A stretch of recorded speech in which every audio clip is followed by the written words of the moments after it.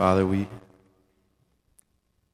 pray for forgiveness for our nearsightedness. We can't see what you're doing. We can't see the work you have going on in us. And if we truly knew, we would surrender. And I pray that this morning we would offer our whole selves to you. You satisfy. You're everything that we need. Please show us that you are enough for us. In your heavenly name I pray. Amen. You guys may be seated. Speaking of surrender, Gateway has the privilege of supporting a woman who went to the DR 10 years ago on a short-term mission trip, and while she was there, she felt like God was tugging on her heart and asking her to spend a year in the DR. So she spent a year down there, and during that year, the Lord captured her heart fuller and deeper, and she decided to surrender her life in the United States. She was a school teacher living in Massachusetts, and moved to the DR and worked in a village down there of sort of underprivileged, unnoticed, unrecognized peoples. Well, over the years, Gateway has supported her financially, and also we've been able to take trips to the DR periodically, just about every summer. We went this past summer, and this was part of the crew that went with us. I went as well, so thank you guys for praying for me because I had to put up with this. And the person who kind of organized and led the trip for us was Lyle. Lyle, thank you. Well, we had a great time. It was a privilege to be able to go down there and experience the experiences we had as a team and with Ina. I think you asked Terry and John if they would share a couple of insights with us, Lyle, so take it away. Okay. So, Terry, we've been on a missionary trip together before. So, it seemed like you had kind of a special time. Why don't you talk about what led you and your initial struggles and that kind of stuff? For me, the main part of this trip happened before we left. It started when Ed sent an email asking for myself and another person to volunteer to do the curriculum for this particular trip. And I thought, no, I've done this, been there. No, thank you. Honestly, that was what went through my head. And I'm thinking, I don't want this. Well, as it turns out, the other person couldn't do it. And I knew that God was saying to me from the minute I read the email that I was supposed to go. But I had a lot Pause there for a second, Terry. What the next set of slides you'll see are the activities, what we did while we were there. We essentially ran, this of course was one of the weird characters that we created, but we ran a vacation Bible school for a group of kids that she had signed up that she's been working with, and Terry organized and planned that vacation Bible school for us. I'm sorry, go ahead, Terry. So I knew then I had to listen. This was a big step of faith for me. And I've been a Christian a long time, and I have a lot of head, but sometimes my heart doesn't follow. So I knew God wanted me to go on this trip. So when I said to Ed, okay, I'm going to do this, I knew that I had made the right decision. But it was a long walk for me to get there because I had a lot of reasons I didn't want to go. You know, my health. You know, I had some things that I really felt were impeding me. And I am a planner and a control freak. So the biggest thing for me is I like to know what's going to happen. So my biggest takeaway from this trip was that, you know, I followed God's will for me. I obeyed what I knew in my heart he wanted me to do. And he made everything just more than awesome for me. When we did our first meeting together, we all had to write a letter, you know, to God and say, okay, Lord, this is what I need from you. And mine was brutally honest because I do this a lot in my personal life. You know, dear God, you know I don't want to go. So this is what I need from you. Please, please, please. You know, I need energy. I need no fear. I need you to be with me. I need to know that I am doing what you need me to do. And I laid it all out. It was a huge letter. So the week before we left, my blood pressure skyrocketed. And I'm thinking to myself, okay, Lord, I'm going on this trip. You've told me. So I went to my doctor and I said, I'm going on this trip. He told me. And so the doctor said, okay, we'll just see what we can do. And the day before I left, he said, go and have fun. And I said, okay, I'm going. Well, the minute that I got on that airplane, it was like God was right underneath me and underneath that plane. And he stayed there with me the whole time. And it's a feeling like I've never had in my life. And continually through the whole week, things would happen, you know, and it would be like, okay, what's God going to do with this? That's an Ina phrase. Let's see what God's going to do with this. And God always did amazing things. I just felt like through, rainstorms, mud puddles, not feeling secure. You're in guarded compounds, things like that. I mean, the whole week, it was just, there was no fear. I was calm. I felt good. I had energy.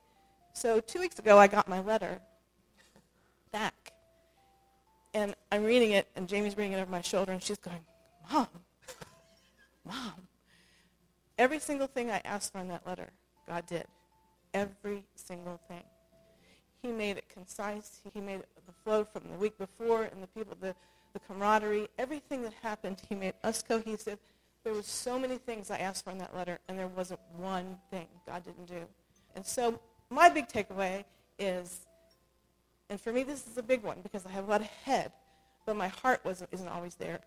I don't know what the future is going to bring, but when I am obedient to God, in particular, he knows what the future is. And for me, this was just such a feeling of knowing that God knew where I was supposed to be and had me there.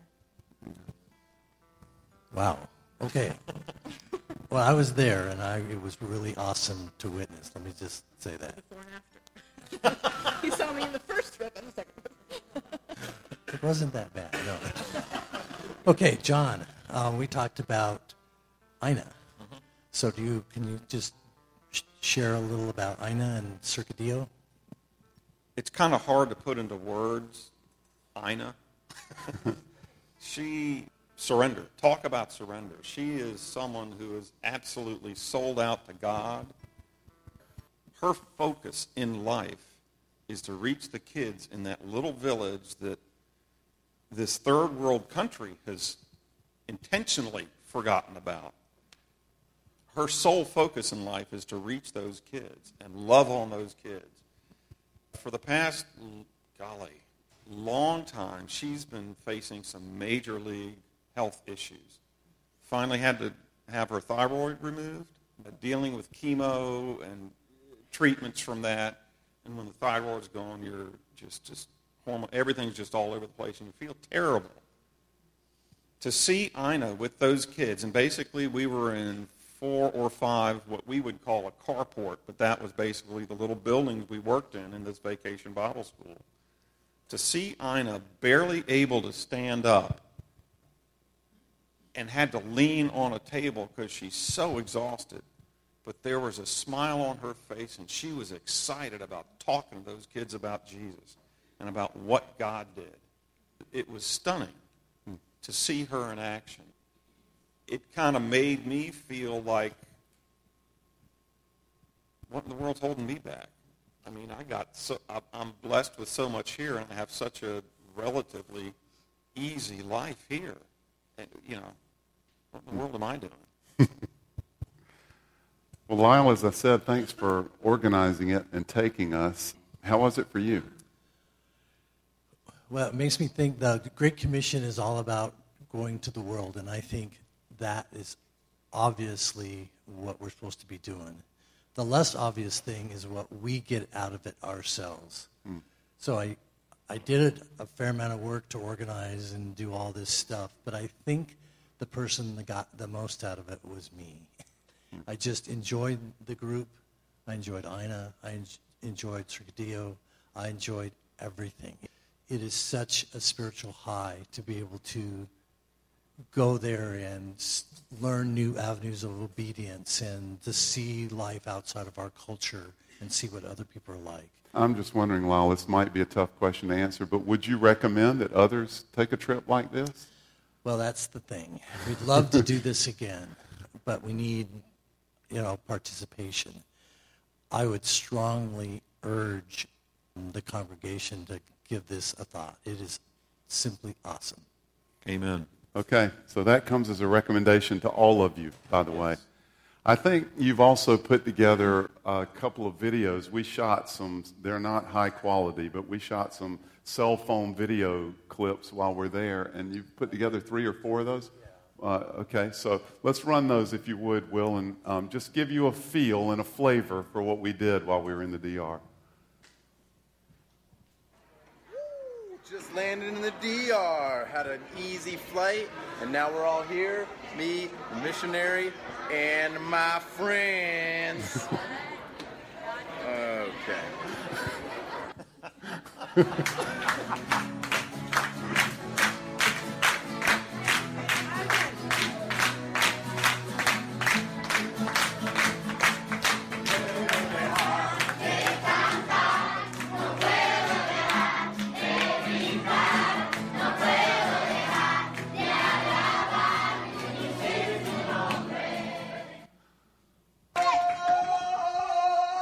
Hola, niño. Yo soy su hombre. Y su hombre es mi nombre. Lo hice a propósito.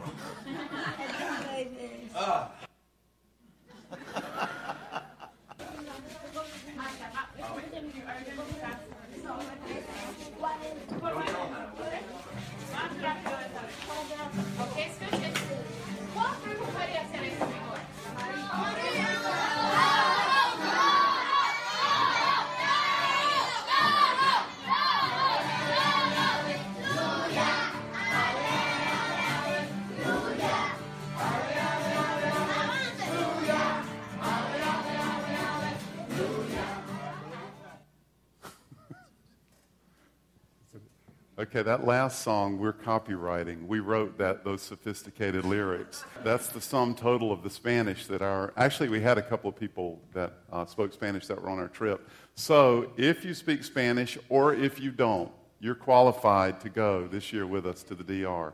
I have to say that it was an outstanding trip for me. I got to spend time with my goofy son Jordan, and the time with the group was great. My favorite part of the trip was on the way home. On the way home, actually on the flight down and on the flight back, I don't know how this happened. I guess this was Jordan's arrangement. I got to sit next to Kevin Bellino.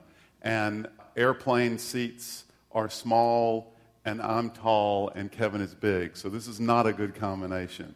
And on the way home, we fly out at like 6 in the morning, and we have to leave Inez at 2:30 to get to the airport in time, so we just stay up all night. So as you can imagine, that flight home is wonderful. And I spend the whole time, going like one of those, you've done that before. But I notice, we haven't slept all night. And, I'd sleep for 5 minutes and then I would wake up. And I noticed sitting beside me, Kevin is furiously typing away on his phone. And I thought, my goodness, that's a long text to your mother, Kevin. Anyway, so this is a long time. And after a while, we get within earshot of New York. We were flying into JFK. We get within earshot of New York, and Kevin hands me his phone. And I start reading and weeping. It's Kevin's story, so I want you to share it. Well, here goes. I wrote it all down. It's kind of long. It's a brief version, but still long. My childhood was a very blessed one. I never had to go without anything. My parents were great providers. However, as they met all my physical needs, they were struggling with more trials than any parent should have to. My older brother, TJ, died not long before I was born. So my parents must have been ecstatic to have a large, healthy baby boy to bring home from the hospital, but I can't imagine there wasn't also pain in the back of their mind, as it is impossible to look at your healthy son and not think of the one you just lost. A little over a year later, they tried again and had my little brother, Dustin, but Dustin was stillborn. Another year went by, and they had my little sister, Allison, who was born and immediately needed medical attention. Allison held on to life for 8 hours before she died. After Allison's death, my father got a job in the Washington, D.C. area, and we moved from California to the East Coast. I was almost 4. While living in Northern Virginia, my parents again had to face the nightmare of another premature child. My little sister was born in Fairfax, which was a blessing, as Fairfax Hospital had a very advanced newborn ICU unit. And even though we couldn't bring my sister home for a while, she was the first one of my siblings I got to see come home. You all know her as Katie. She's the smartest person I've ever met in my life. I don't have any memories from childhood, good or bad, which I can only assume is my brain coping with the pain of these early years. So far into my story, I'm 4. My parents were obviously depressed and extremely overprotective of Katie and I, which I believe plays a small part in my life story, where I never consider the negative consequences of many of my behaviors, as I'd been swooped up at the first sign of danger throughout my early life. The story has to jump forward a bit, as I don't have any personal memories before 8th grade. At this point in my life, I wrote the same sentence twice. At this point in your life, you wrote the same sentence twice? Of course. I wrote this on a phone. At this point in my life, I have a strong knowledge of the death of my siblings, but I don't have any knowledge of my personal reactions. My grandmother is a grief counselor, and she published a book, How We Grieve, which is a book about grief through the eyes of a child. Unfortunately, I'm the main character in this book and the case study on how we as humans grieve. So I'm an 8th grader reading this book about myself for the first time in my life, exposing myself to the pain of my siblings' deaths instead of just the knowledge. I couldn't handle it and turned to alcohol and pot to numb the pain and make it through each day. At this time, I was regularly attending church, and when asked, would have told you that I was a Christian. After all, I had all the knowledge from growing up in the Catholic Church. We'd now been going to this weird church called Gateway, where people would actually show emotion. But I was simply going through the motions and using the youth group as a way to escape the house when I was grounded, which was most of the time. However, after going through the motions for a while, I began to feel that there was more to this religion than memorization. I found myself becoming somewhat of a leader to the younger members of the youth group, and I realized I had to change my life if I wanted to actually accept God. Then we went to New Orleans on a mission trip, and for the first time, I felt God pulling at my heart, and it was overwhelming. I knew I had finally found what my dad and Pastor Ed had talked about all these years. I was baptized on this trip in the Gulf of Mexico. The next year or so went great. I stopped drinking and doing drugs, and I started going to church because I wanted to, not just because I was trying to get out of the house. Then my father was selected to become an elder, and as part of that, he had to give his full testimony in front of the whole congregation. It's fun. I was a little worried about this because I knew it would bring up pain from my youth, but I didn't know the half of it. The Friday night before my dad was going to give his testimony, he sat me and my sister down to tell us a few things about his testimony that we didn't already know. At this point, I'm 16 and Katie is 12. During our early years in Northern Virginia, my father had 2 affairs. The timeline fits to right after the death of my siblings. I felt a rage that I had never felt before. How could he hurt my mother so much at a time when she was already experiencing so much pain? I didn't handle this revelation well, and being selfish, I quickly turned back to drugs and alcohol. For a long time, I held a lot of resentment towards my father. How could he hurt my mother like that? How could he tell a 16-year-old and a 12-year-old something like this? Why was my mom still with him? The hardest part of this, though, has been watching my sister deal with my dad. I do not think she trusts him to this day. I blame my dad for hurting my family, and I blame the church for making him tell my sister before she was old enough to handle it. I blame the church for my pain, and the pain my sister was feeling, and dove headfirst back into my patterns of sin. I was overly promiscuous and would do just about any substance on earth to escape the pain and have fun for a little while. This continued through high school and became worse when I went to college at WVU, which was the #1 party school at the time. I bounced around from parties and girlfriends for a while, and I thought I had my life under control. I couldn't have been further from the truth, and then in my junior year, I woke up to a text from my best friend telling me that he had brutally murdered his roommate. I'll be able to recite that text for the rest of my life. In this text, he said that he knew his actions would forever change his life and mine as well, and he was right. Dealing with the pain and confusion of this action, I dove deeper into sin and slowly stopped liking the person I was. During my struggle with this, one of my friends decided to commit suicide and slit his wrists. His roommate called me to come help him clean up, and watching the pain he and his roommate were dealing with wasn't very easy. My biggest fear in life is losing another person I care about, so this was not an easy task. A few months later, my dad invited me on this men's group mission trip to the Dominican Republic. At the time, I no longer considered myself a Christian, but I thought it would be fun to head to a tropical island, so I agreed to go. On this trip, I saw true poverty for the first time in my life, and I saw a community in turmoil. But somehow the people there seemed much happier than I was.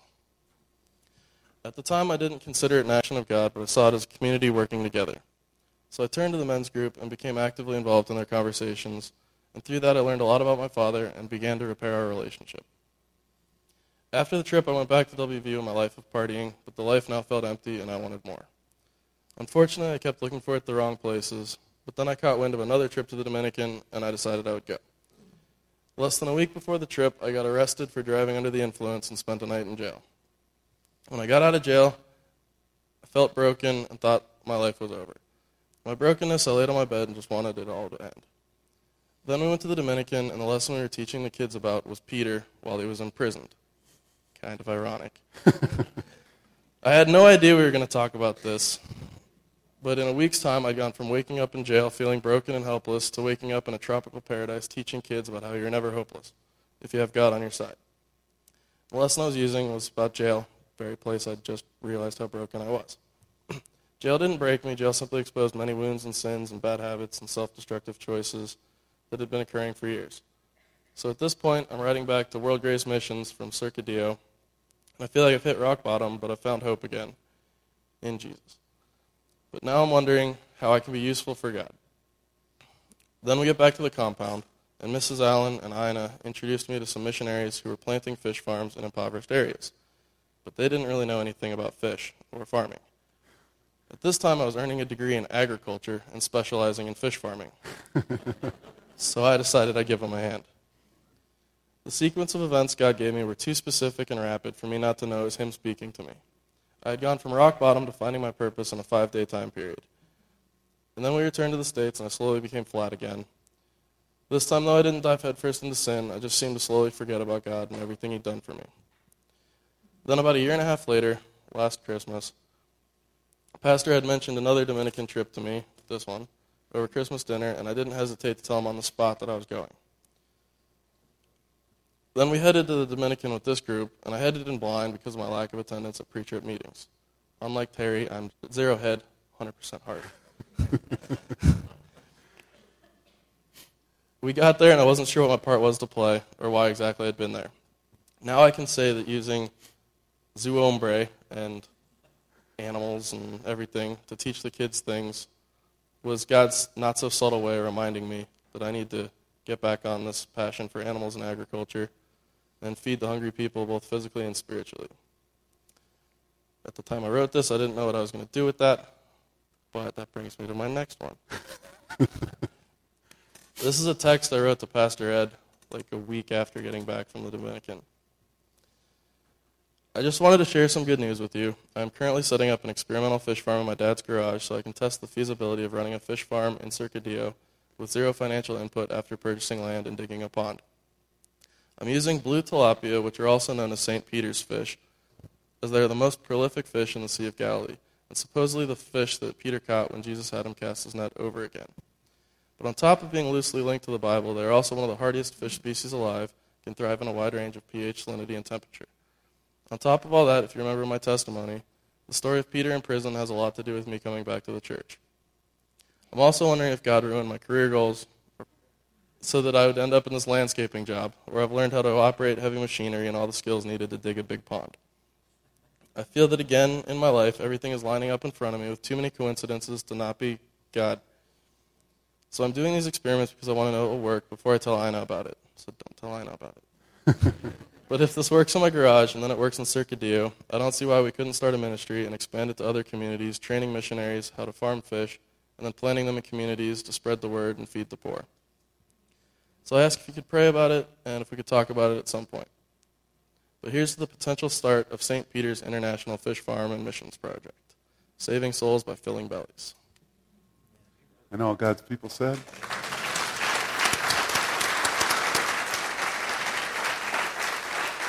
So I feel like I've already come up with Kevin's slogan, St. Peter's International Fish Farm. It's a spiffy ministry.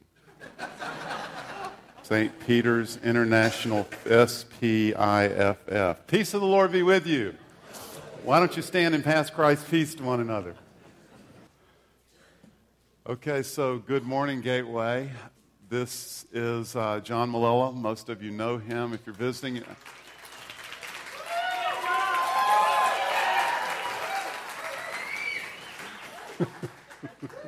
That is just obnoxious.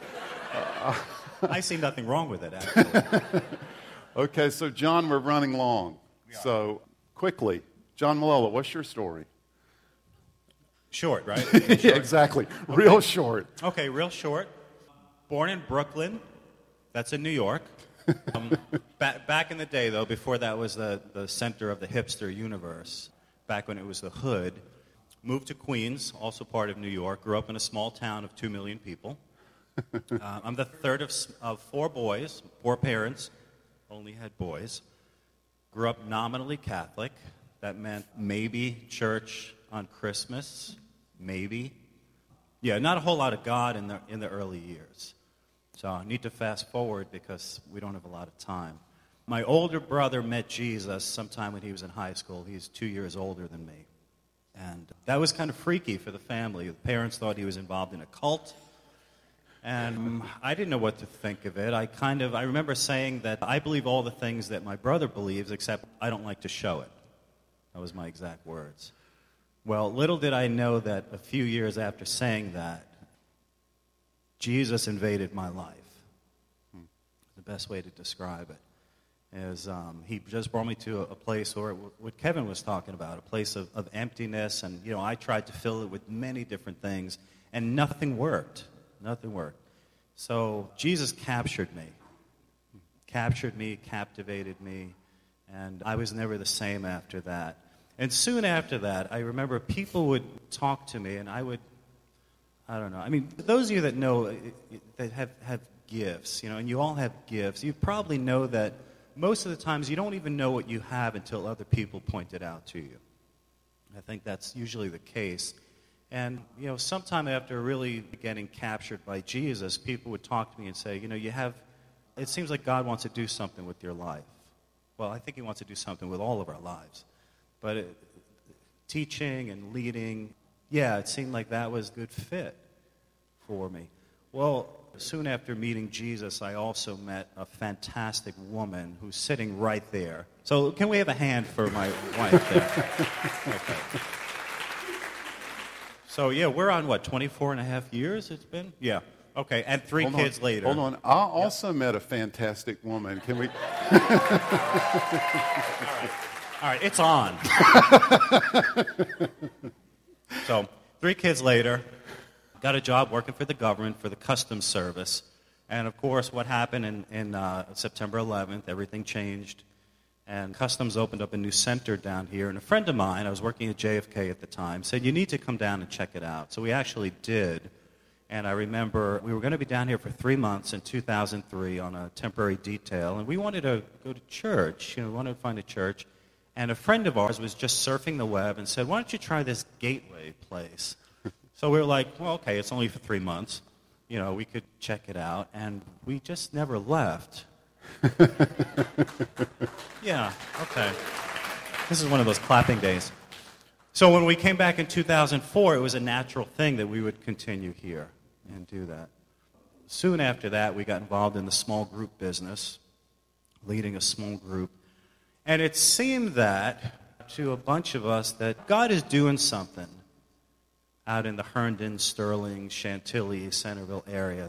God wants to do something out there and transplant some of that great stuff that we heard today and transplant it out there.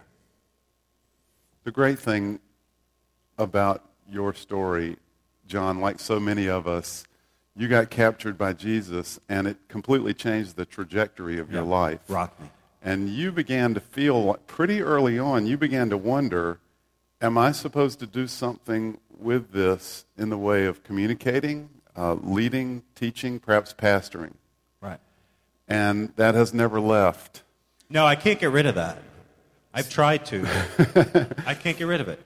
So John has been noodling on this for probably 10 years. Gateway has wondered if we should try to multiply this somewhere. And so for the last several months, you've been meeting with folks who are to the east, our folks that live in Herndon, Sterling, Centerville, Chantilly area. Been meeting on Friday nights, gathering, wondering if God's going to do something. Right. So we started about 6 months ago. I think we were talking about this of gathering the small groups that meet in the east of 28, and get them together in a house and do church, do worship, and do a small teaching and do prayer. And we're calling it right now Gateway East. Not extremely creative as a name, but it seems like it works. And just seeing what God's doing with that. And God seems to be meeting us as we get together. So it's time for us now to think about turning this dream into a plan. So that's what will be happening over the weeks and months. And it's really a perfect time for us. We've got nothing else going on except building a gigantic building over here. So God has a way of, we surrender to his timing and his work. So let me pray for you, John, and for this. And thanks. Father, thank you so much for John, and thank you for capturing his heart and invading him. And thank you for his act of surrender over the years. Acts of surrender, daily attempts at surrender. Thank you for the times that he gets it right, and thank you for the times that he struggles and he falls on you. Father, we pray specifically for your dream for our church, this church, these churches. God, we pray that you would raise up the right people and the right plans and the right timing for whatever you have for us. We pray, Lord, that you would anoint this and continue to bless and work through John and those that are with him and helping this right now. We lift it all to you, Lord, in surrender. In the strong name of Christ our Lord we pray. Amen. Thank you, John. Well, all of this sets me up for what we want to talk about today. We're week 5 into a series of messages we're calling What's Your Story? And so I hope today will be, for those of you who've been tracking with God because of what Jesus Christ has done for a number of years, I'm hoping today will be a reminder to you. For some of you, you've never really come to the point of surrender that Kevin was talking about, or that John was talking about, or that we talked about with Ina. And I hope today will pique your interest and your curiosity toward that end. I've got a lot to say today about this aspect, or let's say this theme of all of our stories. So I've actually got a script because I was afraid we'd be a little long, so I'm going to fly. So buckle your seatbelts. We're talking about kind of one of the main themes of all of our stories today. I'm going to begin with a poem. Out of the night that covers me, black as the pit from pole to pole, I thank whatever gods may be for my unconquerable soul.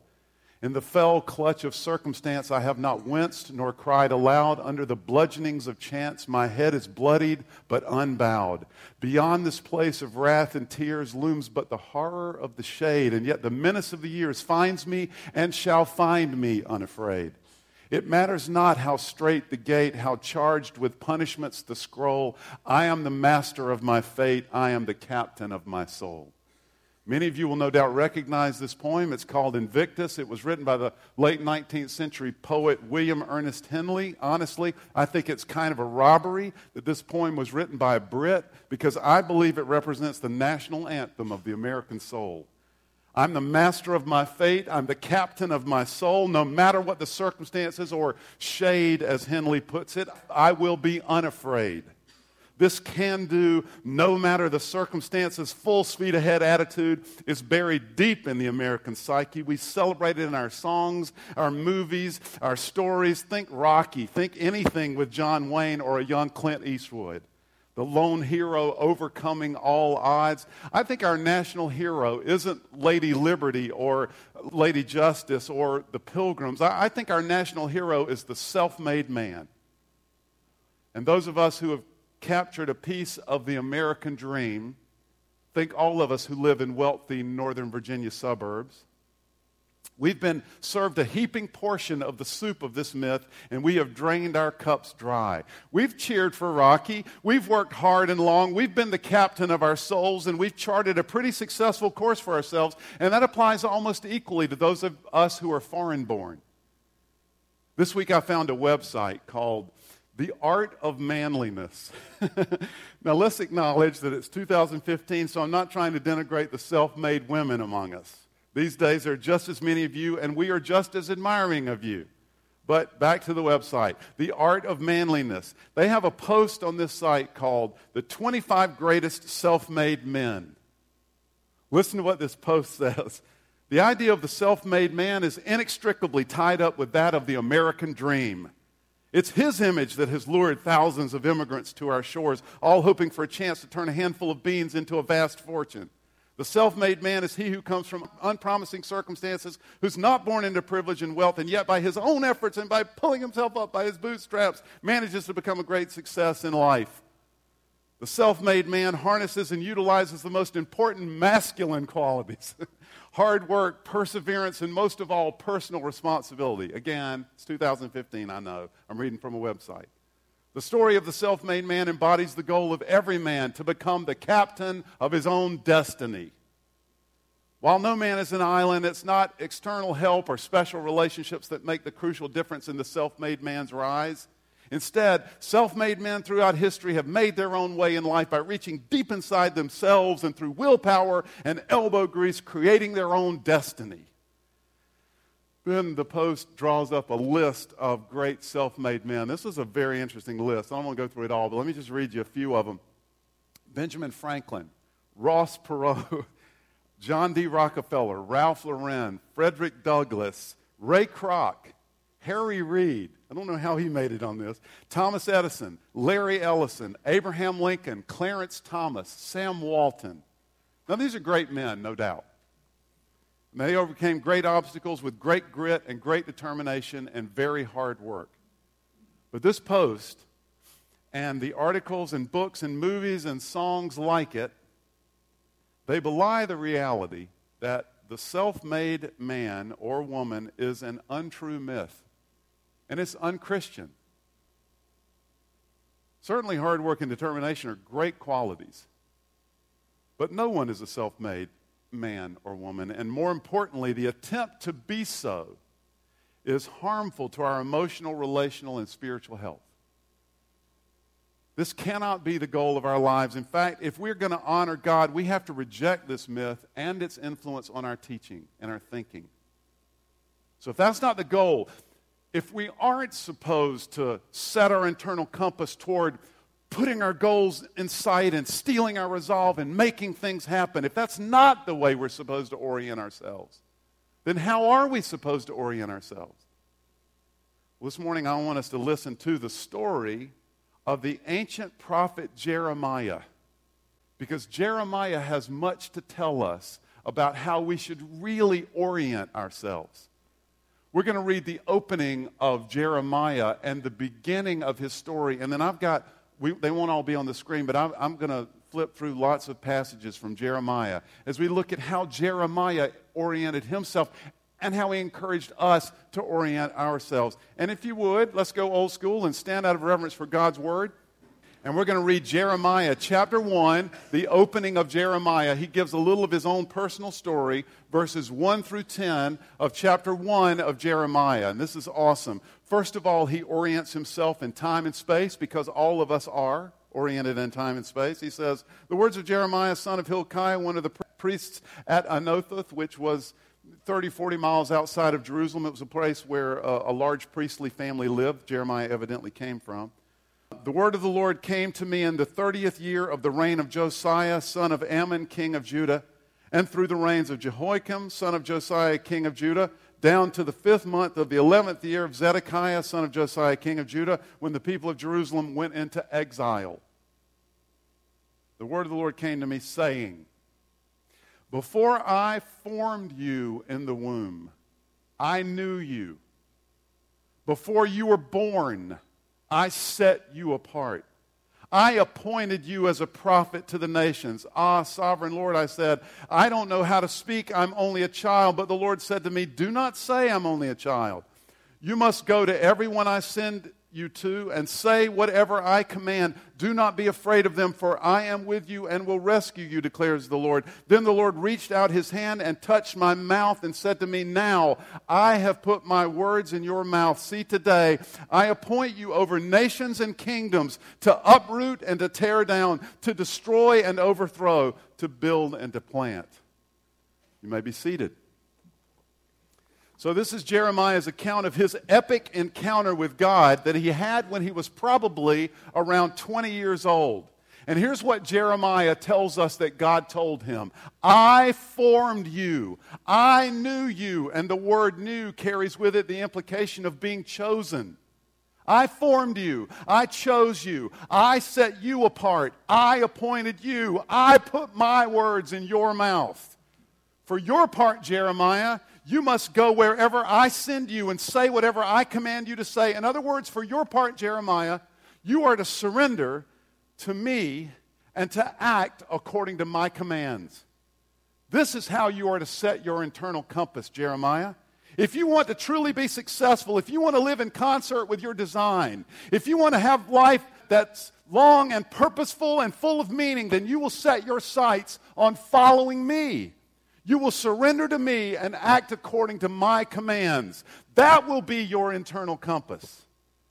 Both through his recounting of his own story and through his teaching, Jeremiah tells us that this is how God wants us to order our lives. This is how we set our internal compass, not toward grit and goal and self-attainment, but toward surrender.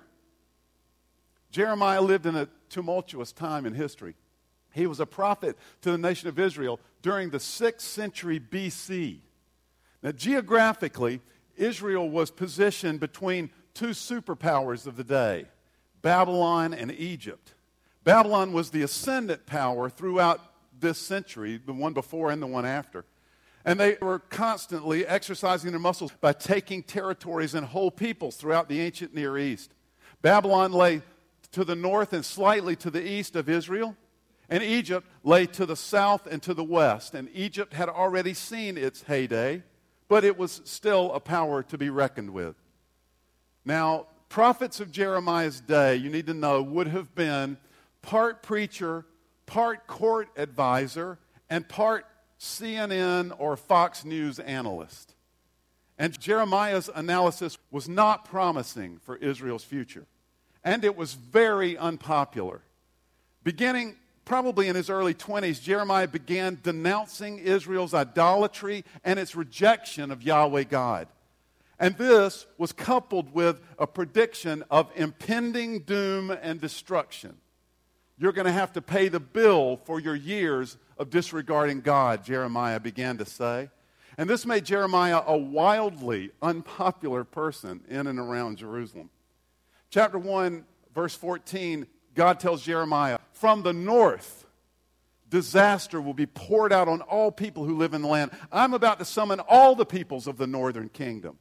And consistently, this is peppered throughout the first 20 chapters of Jeremiah, a warning of disaster coming from the north, specifically, of course, Babylon. Chapter 6, verses 1 and 2, God says through Jeremiah, flee for safety, people of Benjamin. Flee from Jerusalem. Sound the trumpet in Tekoa. Raise the signal over Beth Hakerem. For disaster looms out of the north, even terrible destruction. I'm going to destroy daughter Zion, so beautiful and delicate.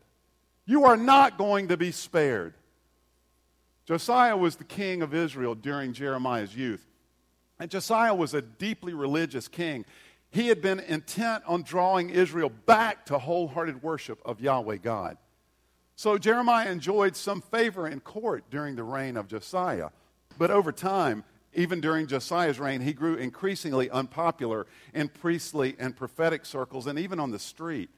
And after Josiah's death, genuine and at times fierce persecution was unleashed against Jeremiah because he no longer had a protector in the court.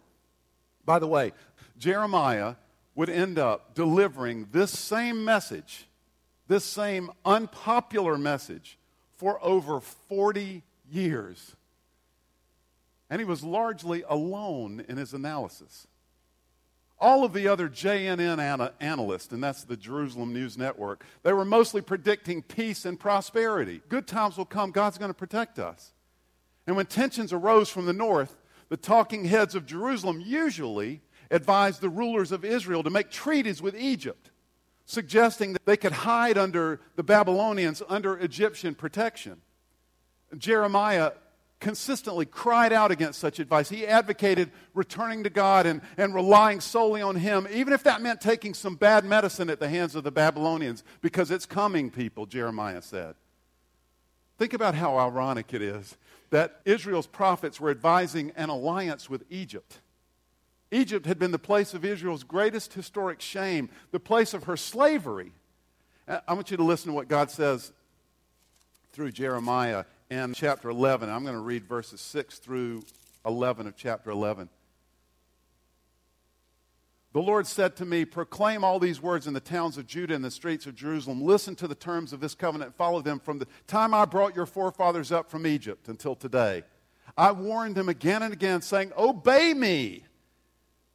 But they did not listen or pay attention. Instead, they followed the stubbornness of their evil hearts. So I brought on them all the curses of the covenant I had commanded them to follow, but they did not keep. Then the Lord said to me, there's a conspiracy among the people of Judah and those in Jerusalem. They've returned to the sins of their forefathers who refused to listen to my words. They have followed other gods to serve them. Both the house of Israel and the house of Judah have broken the covenant I made with their forefathers. Therefore, this is what the Lord says, I will bring on them a disaster they cannot escape. They cry out to me, I will not listen to them. You begin to get a sense of why Jeremiah was increasingly unpopular. In other words, any plan you come up with, unless it involves surrender and obedience, it will not work. And God will ultimately punish it. Jeremiah consistently warned against going to Egypt for help. This, Jeremiah warned, is a false, self-made plan that will have a decidedly bad ending. We need to return to God wholeheartedly, Jeremiah cried, and place our lives and our future in His hands, whatever that may be. Later in his ministry, Jeremiah has this surprising warning, really, for Israel and for Egypt. Chapter 25 of Jeremiah, he says this. This is what the Lord, the God of, I'm reading verse 15. This is what the Lord, the God of Israel, said to me. Take from my hand this cup filled with the wine of my wrath, and make all the nations to whom I send you drink it. When they drink it, they will stagger and go mad because of the sword I am sending among them. By the way, parentheses, Babylon is coming. And it's my hand that's doing it. So I took the cup from the Lord's hand and made all the nations to whom He sent me drink it. Jerusalem and the towns of Judah, its kings and its officials, to make them a ruin and an object of horror and scorn and cursing as they are today. And then the surprise, Pharaoh, king of Egypt, his attendants, his officials, and all his people, and all the foreign peoples there among them. They're going to drink it as well. According to Jeremiah, God is saying even Egypt herself will not escape the hand of the Babylonians. Surrender, trust, and obey. That's our internal compass. You know, it seems to be a basic theme of all of our stories. Sometimes on a daily basis, weekly, monthly, we go through some process of saying, I'm here and I want to be there. And we spend our time calibrating plans and deciding how we're going to get from here to there. And then for some of us, what happens, we get a little religious and we think, oh, okay, what I'm supposed to do is include God in my journey from here to there, not realizing that we've gotten it wrong perhaps from the very beginning. We've asked the wrong starting question. Jeremiah seems to be saying that our story should be, I'm here. God, where do you want me to go? Perhaps this is just a theme for the prophet Jeremiah. Perhaps God has placed some extraordinarily special calling on Jeremiah that doesn't apply to the rest of us in our story. Perhaps Jeremiah was expected to exhibit some saint-like level of surrender that's just plain undoable for the rest of us. But if that's so, we have to ignore Jeremiah's entire ministry because he's advocating the same kind of life and the same kind of posture for all of his listeners. I don't have time to go through some of these passages where he's calling on the people to do exactly this. Jeremiah's entire ministry is the proclamation of that the people of Israel have turned away from surrendering to God. They've turned to their own way, and the way of God's around them, and so God is going to turn away from them.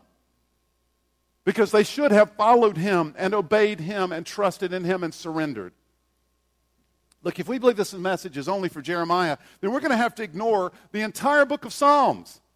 Because throughout the Psalms, we're told to wait on the Lord and how blessed it is to wait on the Lord. And what they mean by waiting on the Lord, they mean wait on Him. They mean say, God, I'm here. Where do you want me to go? Psalm 81, 11 through 14 says, but my people would not listen. Israel would not submit to me. So I gave them over to their stubborn hearts to follow their own devices.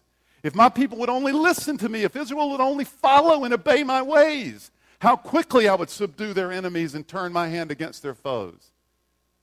And if we're going to believe that this message is only for Jeremiah, then we've got to ignore the teaching of our Savior. Jesus in John 14, 23 and 24 says this, anyone who loves me will obey me and my teaching. Look, my Father will love them, and we will come to them and make our home with them. Anyone who does not love me will not obey my teaching. These words you hear are not my own. They belong to the Father who sent me. In other words, if we have a surrender and an obedience problem, we have a love problem. We claim to love God, as Jeremiah says. They claim with their lips, but their hearts betray it. We claim to love God, but we don't. If we don't surrender and obey, if that's not the internal compass of our lives, if we want to truly be successful, if we want to live in concert with how we were designed, if we want to have the life we long to have, if we want to live with meaning and purpose, then we will set our sights on following God. We will surrender and act according to what He says. If you're a Christ follower today, I'm hoping that this is a reminder of square one. This is where you and I set. This is where you and I start. So let's recalibrate today. This is where we start. I surrender all. If you've never fully surrendered, then today may be the day to begin. Because it's the only way to live in concert with who and what you were designed to be. All right, before we end today, I want to say 3 important things about doing this way of life. So what you need to remember from today is surrender and do as He says. Let's add some color. Let's say 3 quick things about this way of setting our internal compass, just so we get a reality check. Number 1, this is not easy. It's not as if Jeremiah surrenders to God and then his life is constantly up and to the right. And things just go well and they just get better and better. Jeremiah faced opposition, criticism, and even persecution virtually his entire adult life. I want you to listen. I was going to skip over this, but I'm not going to. I want you to listen to Jeremiah's complaint in Jeremiah chapter 12. I've told people, and myself, often when somebody comes to me and they're just in really dark straits, and some of you are this morning, I've said to folks consistently over the years, look, you're in good company. You're not in a good place, but you're in good company. This is what Jeremiah says pretty early in his ministry, chapter 12, verses 1 through 3. You are always righteous, O Lord. I'd love to have heard his heart and the attitude of his heart when he says this. He follows. You're always righteous, O Lord, when I bring a case before you. Yet, I would speak with you about your justice. Why does the way of the wicked prosper? The Jerusalem News Network analysts are getting huge ratings, and I'm constantly berated. I'm even persecuted. What? Why do the faithless live at ease? He just bought a new house. And I've got a tent, and barely they throw rocks at it. You've planted them, and they've taken root. They grow and bear fruit. You are always on their lips, but you're far from their hearts. Yet you know, O Lord, you see, you test my thoughts about you. Then I want you to listen later in his life. Jeremiah's complaint turns to despair. And I need to read this for you this morning. There's a middle section of this beautiful passage where Jeremiah praises God because he's like the rest of us. In Jeremiah's story, he was often schizophrenic, recognizing on the one hand that God was to be glorified, and on the other hand, how in the world am I here? I want you to hear Jeremiah's despair. As the complaint of the prophet sours in his own heart, he says this, "O Lord, you deceived me, and I was deceived. How could I not be? You're God. You overpowered me and prevailed. I'm ridiculed all day long. Everyone mocks me." Chapter 20 I'm in. "Whenever I speak, I cry out proclaiming violence and destruction. So the word of the Lord has brought me insult and reproach all day long. But if I say I'm not going to mention him or speak anymore in his name, I'm done. His words in my heart like fire, a fire shut up in my bones. I'm weary of holding it in, and I can't. I hear many whispering, oh, terror on every side." They were mocking him. There's violence and destruction. There goes Jeremiah, old Mr. Violence and Destruction. "All my friends are waiting for me to slip, saying, perhaps he will be deceived, then we will prevail over him and take our revenge on him." It gets worse, beginning in verse 14. "Cursed be the day I was born. I wish I'd never been born. May the day my mother bore me not be blessed." Listen to how bad it gets. "Cursed be the man who brought my father the news, who made him very glad, saying, a child is born to you, a son. May that man be like towns the Lord overthrew without pity. May he hear wailing in the morning, a battle cry. I mean, it's railing on the guy just for bringing news that he was born to his father. Jeremiah's story did not run in a straight, easy line. It was a life filled with difficult chapters and jagged edges. Did Jeremiah at times make his own struggle tougher? Perhaps. He may have been thrown off by an overreaching desire to be well received and honored. He may have had an overly sensitive spirit. Some scholars have suggested that Jeremiah struggled with depression, so maybe his temperament worked against him. Whatever the case, it's clear that there were whole chapters of Jeremiah's story that are filled with struggle and heartache. It was not easy, and yet there are no indications that Jeremiah ever left the path of surrender. He continued to surrender and to obey. And in the end, he was completely vindicated. He was right. It was Jeremiah's vision and Jeremiah's word that eventually came true and protected part of Israel. And all the more popular Jerusalem News Network analysts are now forgotten, along with their advice, because Jeremiah surrendered and obeyed. It's not easy, number one. Number two, this way of doing life is true. This is just reality. It's not easy, but it's true. The life of surrender to God is a life lived in sync with the way things really are. We don't control things. Not really. And we know it. I know we often feel like we have control, but really we know we don't. That's what's real. We don't control our birth. We don't control our death. We don't control our health. We exercise influence over our health, but we don't control it. We don't control our schedules even. We don't control traffic or flat tires or the schedules of others which infringe on our schedules. We exercise influence over our schedules, but we don't control them. We don't control our loved ones. We can't guarantee their safety. We can't even guarantee their lives. Loved ones get sick and die, and there's nothing we can do about it. We exercise great influence over how much money we make, but in the end, we all realize this has very little to do with who we are or even how happy we are. Honestly, it just doesn't mean that much.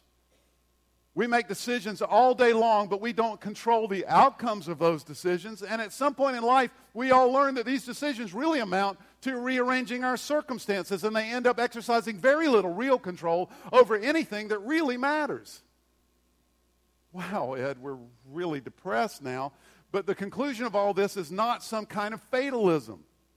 God isn't suggesting that hard work and grit don't matter. Proverbs 21:5 says, the plans of the diligent lead to profit. Proverbs 21:25 says, the sluggard's craving will be the death of him because his hands refuse to work. I could go on and on. We must make plans. We must act. We must choose. We can't simply give up because we don't exercise ultimate control over anything. God requires that we act, that we participate with him in his work, in his world, and we know we must act. But the prevailing theme of our lives cannot be striving to make things happen. We can't put our trust in setting our own goals, stealing our resolve, and seeing those goals through to the end. These are admirable activities, but they fall underneath the prevailing theme of surrender and obedience. And if those other activities are allowed to take the lead in our lives, then we become dangerous to ourselves and to our relationships. Third, this is why Christians over the centuries have learned to practice a devotional life. This is why we do it. This is why we learn to pray and to read the Bible. First of all, because through prayer and Bible study, we are reminded constantly of the need to surrender and obey, to wait on God and to follow. And secondly, through prayer and Bible study, we train ourselves to hear God's voice and his commands. Is it easy? No, but it's worth it.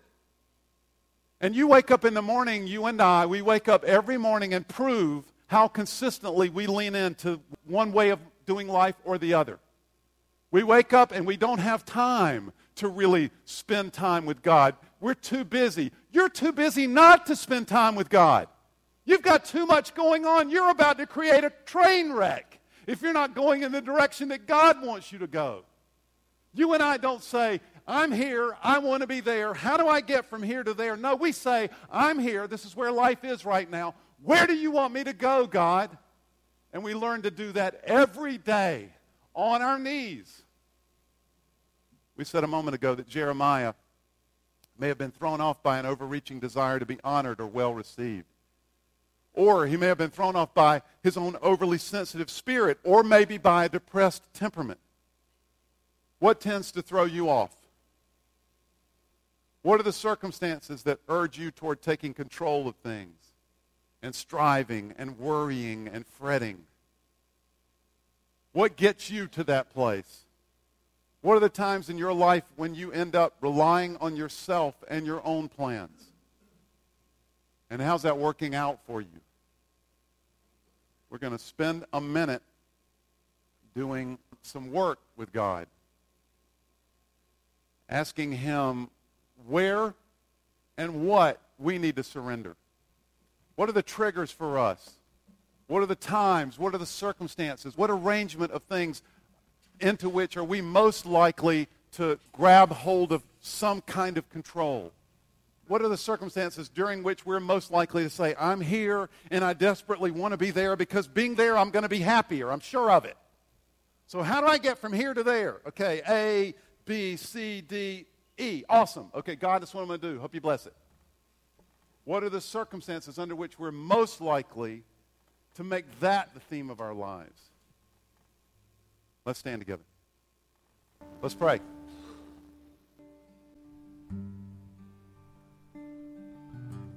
God, it feels to me like we are people who are really not very likely to surrender unless it's at the end of a sword. So that's why you break our lives, break our hearts. That's why you put us in jail.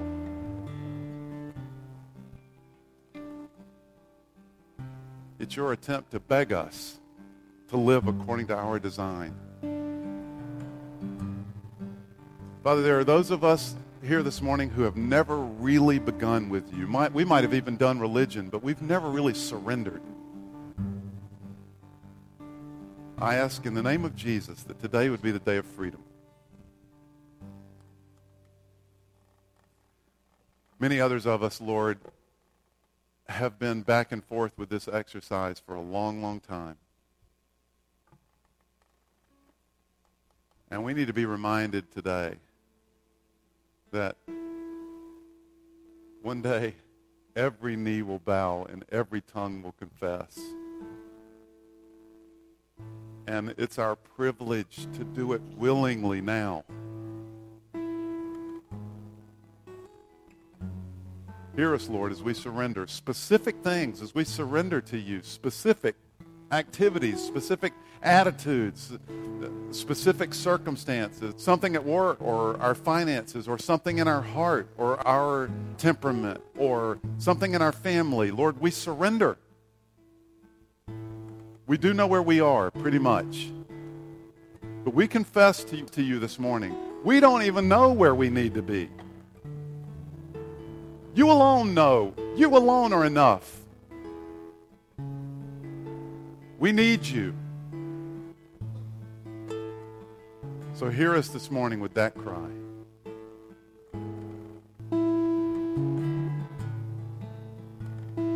Lord, I come, I confess, bowing here, I find my rest.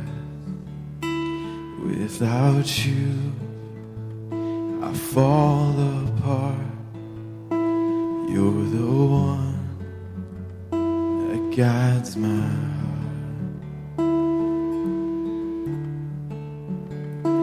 Lord, I need you. Oh, I need you. Every hour I need my own defense, my righteousness. Oh God, how I need you.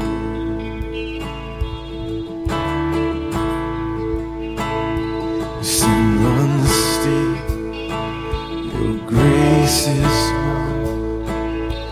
Grace is found is where you are. And where you are,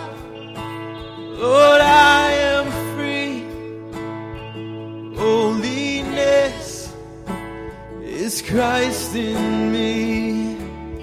And where you are, Lord, I am free. Holiness is Christ in me.